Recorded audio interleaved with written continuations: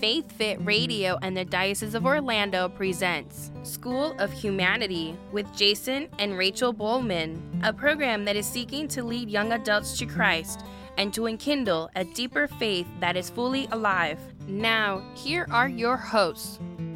Good evening. Welcome back. This is the School of Humanity, episode 19. We are Jason and Rachel Bowman, and we have been discussing the rules of discernment from St. Ignatius of Loyola, and it's been awesome. It has been awesome.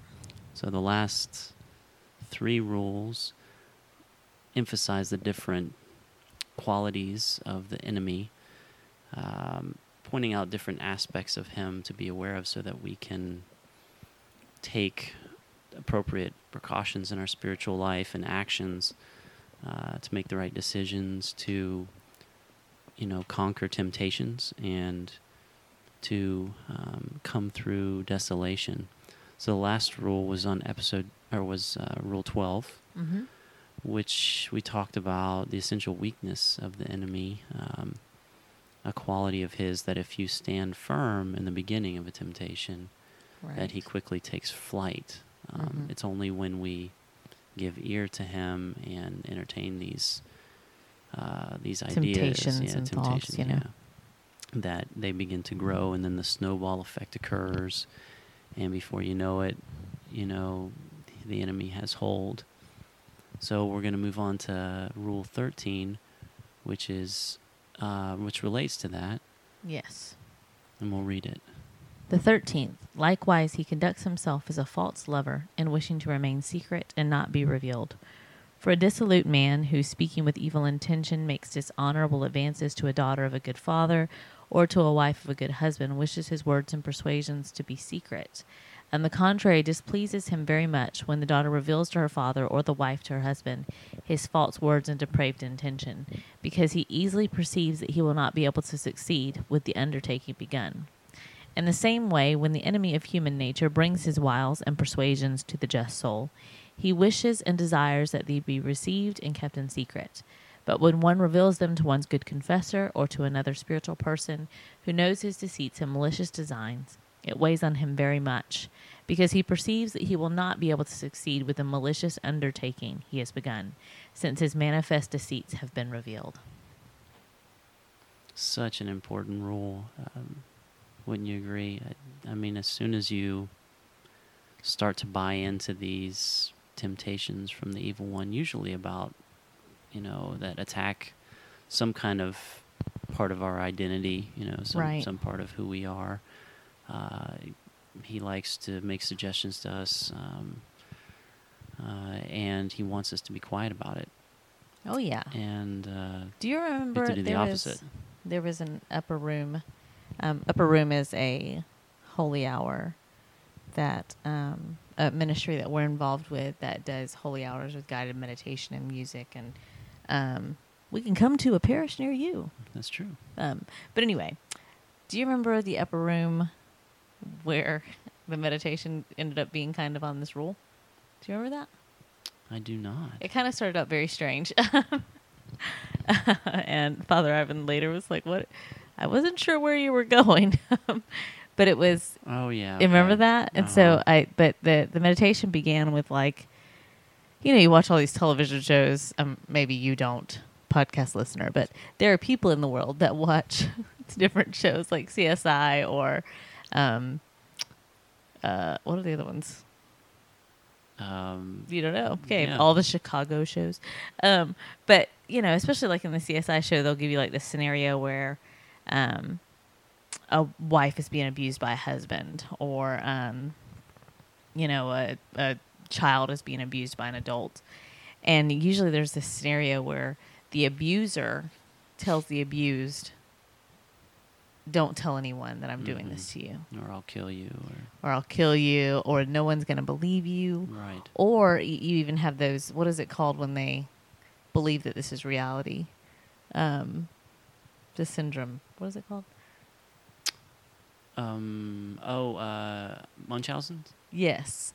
So something along the lines where they just believe that this is how their life is. Like, you just hit me all the time because this is what love is, or how my life is, I don't know if Okay. that's the correct, but we're not Yes. psychologists. But anyway, so but that's definitely the device of the enemy, because the abuser or the enemy in this time knows that if you were to go to someone outside of this abuse, most people are going to be able to tell you that's not the way it's supposed to be. Right. Like you are actually a good father, Right. or Right. you are a good mother, or you are going to be, you can be holy. Right. When the enemy is whispering everything contrary to that in your ear, Mm-hmm. but he hopes that you will keep it a secret, because the longer that you keep it a secret, the longer he has a hold over you, and there's no one else's voice but his. It's so true. He's such a jerk. And he likes to make make you focus on one particular thing, Yes. just like the tree of good and evil in the garden, is a Right. good analogy of it.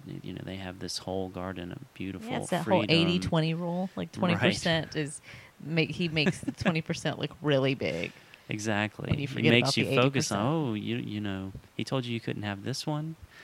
So, but like that with temptations and with different attacks he does, he wants you to focus on it. He wants to isolate you and make you feel like you're the only one who has ever felt that way or has ever done that thing, and not say anything to anybody. And of course, very prudently, St. Ignatius recognized this tactic of the enemy, and he says, you have to find a trusted spiritual person who knows the tactics of the Right. enemy so that you can share this with them. Right.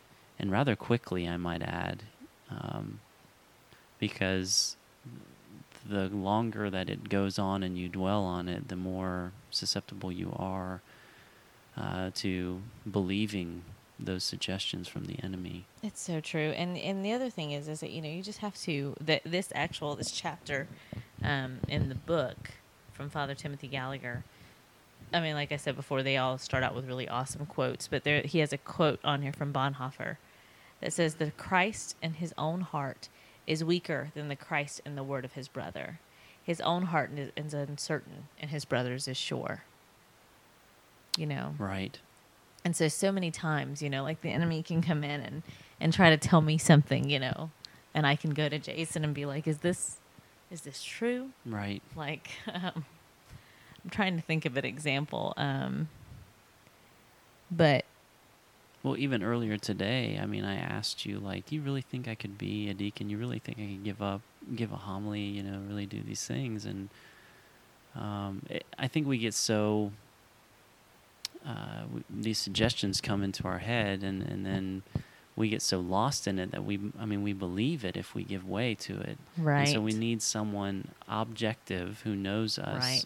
Who can look on the situation and be like, that's definitely the enemy, and you've got this, That kind of made me have a Moana moment where she was like standing behind Maui and she's like, "You're awesome."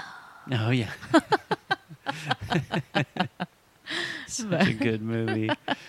But that's exactly, the way that it is. You have all these doubts that it is Maui and Moana, where Maui is sitting on the boat and he's just like, I've already been a hero and I can't defeat him if we try to go to defeat. Right.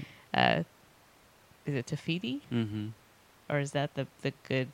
No, that's the good. That's the good. Yeah. The monster or something else. Yeah.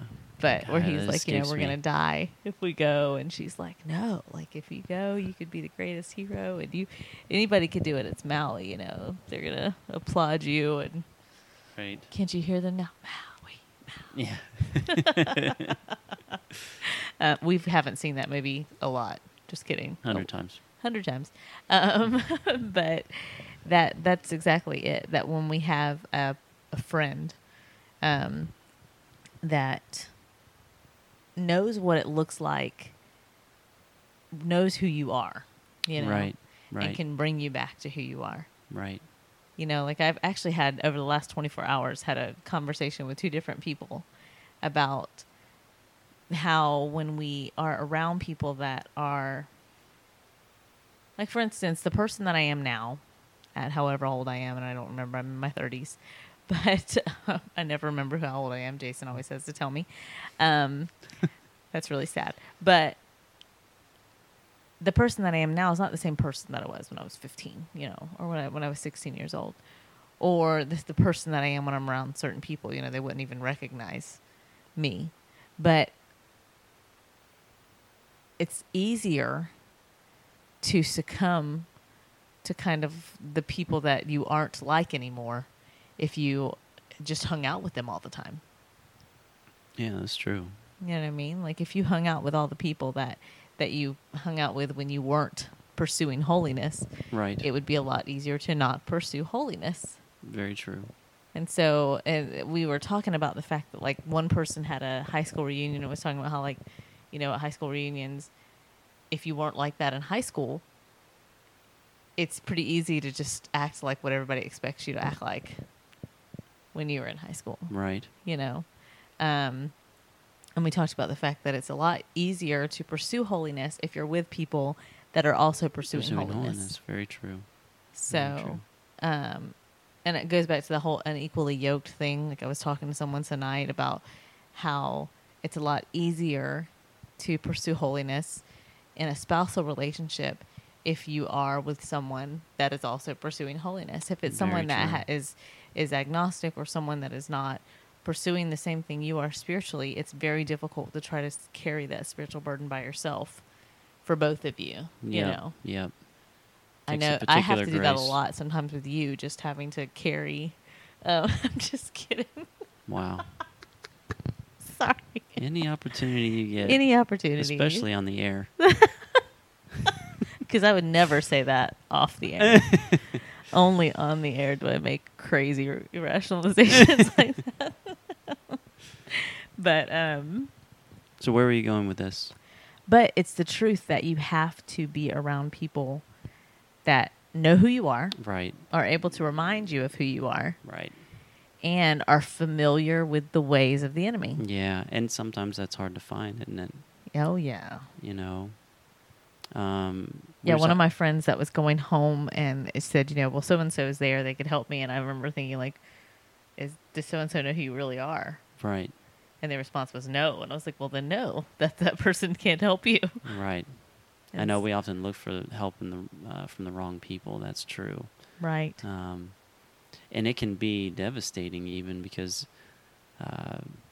they may affirm what the enemy is suggesting to you, and it could be very devastating to your spiritual life. And then what Teresa of Avila says too also came to mind, that it's so important to find someone who knows the spiritual life and who knows the tactics of the enemy. It's more important to find, like she said, it would be better to find a spiritual advisor who himself may not be that holy or pious, but who knows the ways of the spiritual life, who knows the tactics of the enemy, who has right theology too, very important, as opposed to maybe a very pious person who does not, who has error. So just to emphasize, I think, the importance of finding a spiritual person who knows the tactics of the enemy, and it would be even better if they know your heart in particular and your weaknesses. Right. I've finally found that in a dear friend. Obviously you, for the most part. I was about to say I'm your only friend. Right. But I'm just kidding. But I do have a brother now who is a spiritual advisor for me and knows me very well, and who I can turn to, and knows my tendencies, my kind of the temptations that I fall into a lot with the enemy. And it's beautiful because it works both ways. It wasn't long ago that he called me, and it's just it's funny because we know we know you're that Justin we do Timberlake this, and Jimmy Fallon with just having conversations with just a look. He's like, hey man, look, this person said this about me. It's stupid, I know, but like the enemy is really attacking me right now, and you just need someone to talk to about it, and to sort of flesh it all out and be like, why is it that you feel this way? What is it that the enemy is suggesting to you? That way, when you can call it out and name it. Right. Because he said, St. Ignatius said that there are two signs that are always present when the enemy is using the tactic of secrecy like this. And he said, the first is that you're in a state of spiritual confusion, doubt, or discouragement. Mm-hmm. And that is so true. I mean, the enemy suggests to me, that I'm not a good dad. And right. it's like all of a sudden, your whole world is rocked in that moment. You can't see things right spiritually. You feel desolate, somewhat hopeless in a way, right. that kind of thing. You don't make right decisions, when you're in a state like that. And the other thing is that you're experiencing resistance to speaking with a competent spiritual person to discern this with, Right. Those are the two sure signs that you should definitely say something right. to at least like a confessor, if you don't have like a spiritual person that is a friend or that you can call, at least try to get to confession and in the sacrament. Yeah, I mean, this is your ultimate goal when the enemy's whispering things to you is to break the silence, to talk to someone. Yes. And just tell them, the enemy is telling me that I'm never going to be a priest, or the enemy is telling me, which obviously I am never going to be a priest, but but if that happens we need to be talk, honey. If that happens to be your vocation, that the enemy, will come in and tell you, no, you're not meant to be a religious, you're not meant to be a priest or a sister or a brother. And the enemy wants you to receive whatever he's saying to you and to try to keep it to yourself. But you have to just break the silence. We were talking earlier about what's the best example of this. And I told Jay that I feel like the best example for me would be when you do something that is awful. Like, say maybe your vice is like watching porn or masturbation, or maybe your vice is you like to kick small puppies when no one's looking. Or, Jason, don't laugh. There are people that do that. Or maybe you are just lazy and you don't make good use of your time. You're just not a good steward of your time. Right. Or various things. And so maybe you lie or steal or, And so the enemy will come in and say, well, you can't talk about your addiction to masturbation or porn because that's just too vile. Like you can't confess that because they're never going to, the priest is going to know who you are. They're never going to look at you the same. Never going to look at you the same. You're the only person that struggles with that. Right. You can't talk about the fact that you kick puppies because that's ridiculous. Or, that you're not a good steward because that's actually not even that big of a deal. Like, don't confess that. The enemy is going to do everything that he can to try to get you to hold on to whatever secrets that you have, Right. Yeah, I think that image of the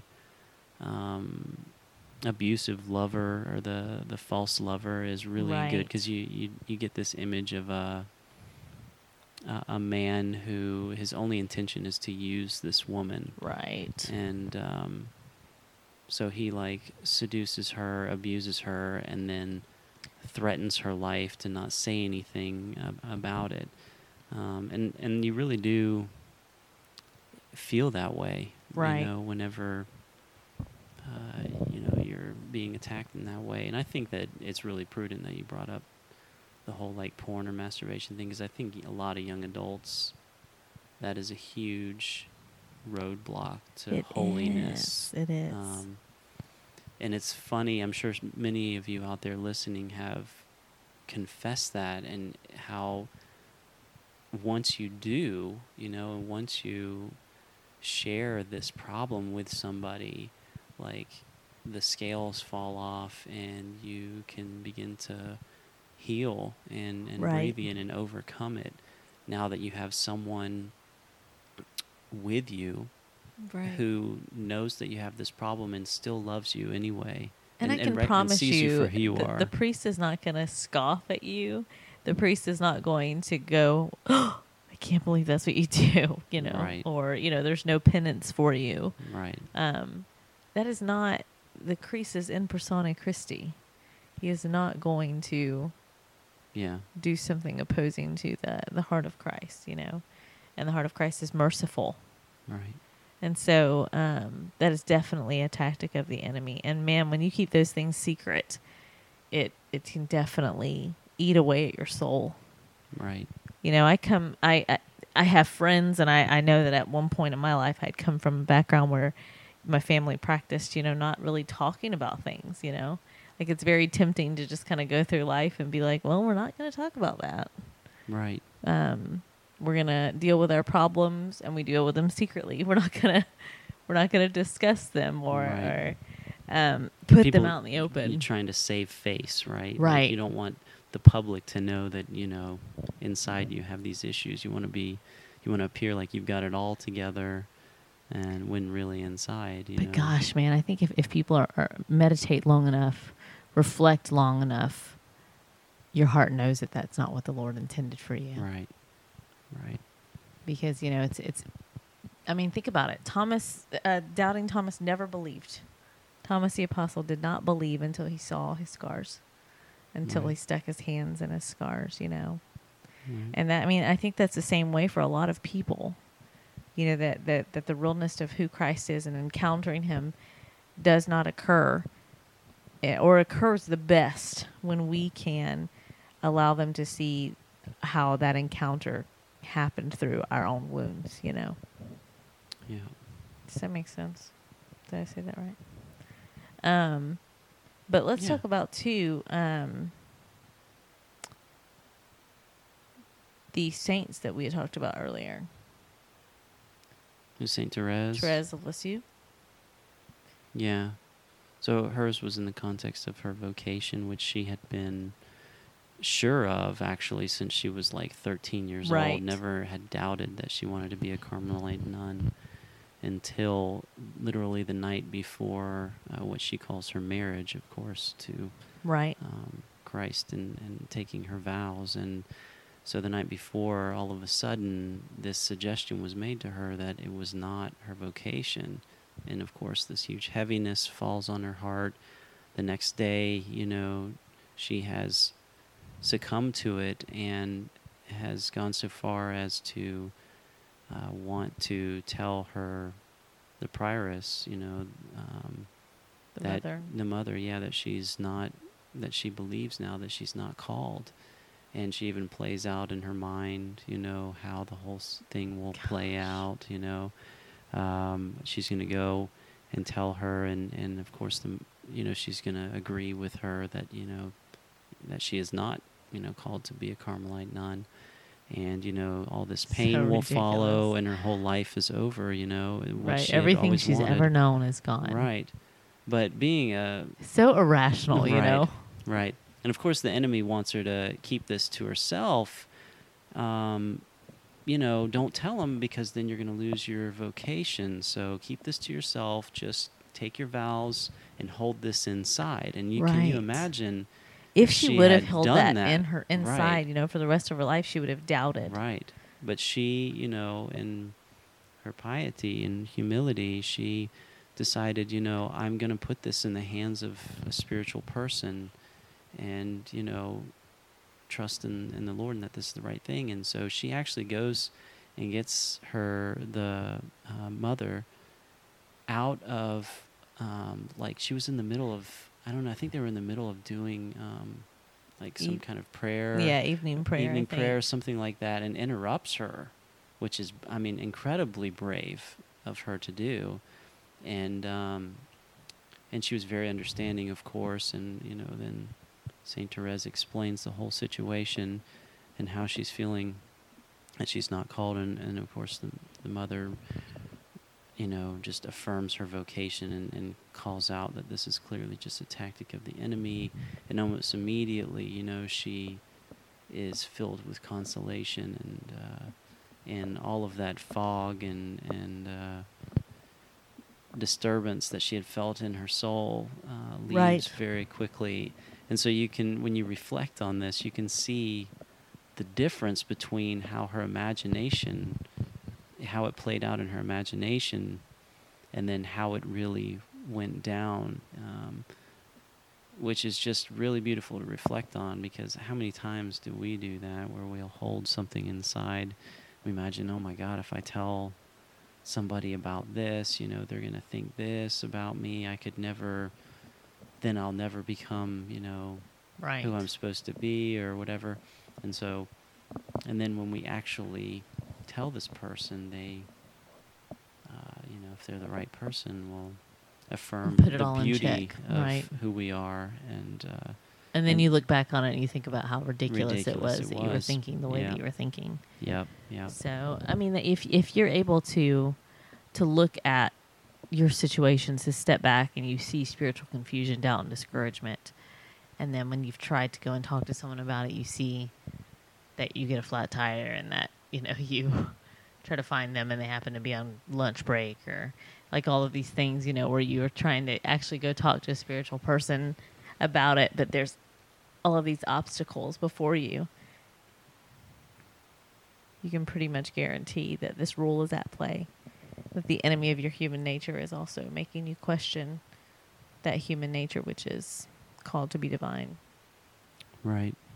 So we will be back next week with our final podcast on the discernment of spirits. Not our final podcast altogether, but the final one about the discernment of spirits and the last rule, Rule 14.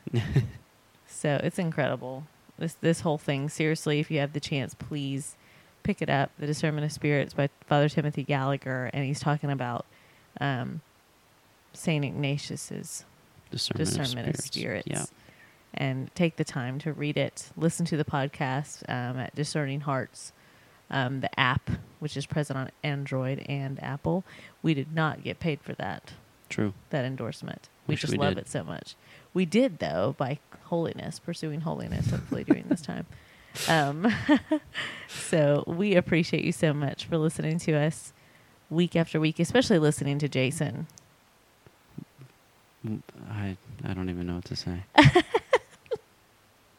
But we just Is love that like doing because this. it's a penance for them to listen to I me? did not say that. I think you just said that.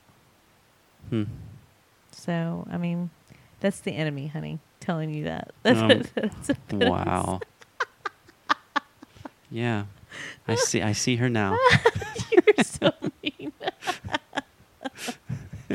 Oh, gosh. So until next week, we are praying for you. Continue to pray for us. Pray for us, please, yes. And our sweet babies, and Miss Abigail, who is now, 20 days old. 20 days old. By the time you hear this podcast, she will be like 23 days old, something like that.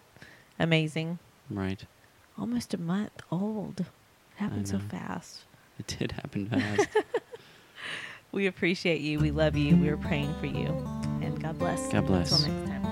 Faith Fit Radio and the Diocese of Orlando presented School of Humanity with Jason and Rachel Bowman. Thank you for listening. Check out the podcast at faithfitradio.org and tune in next time. May you be blessed with peace and joy.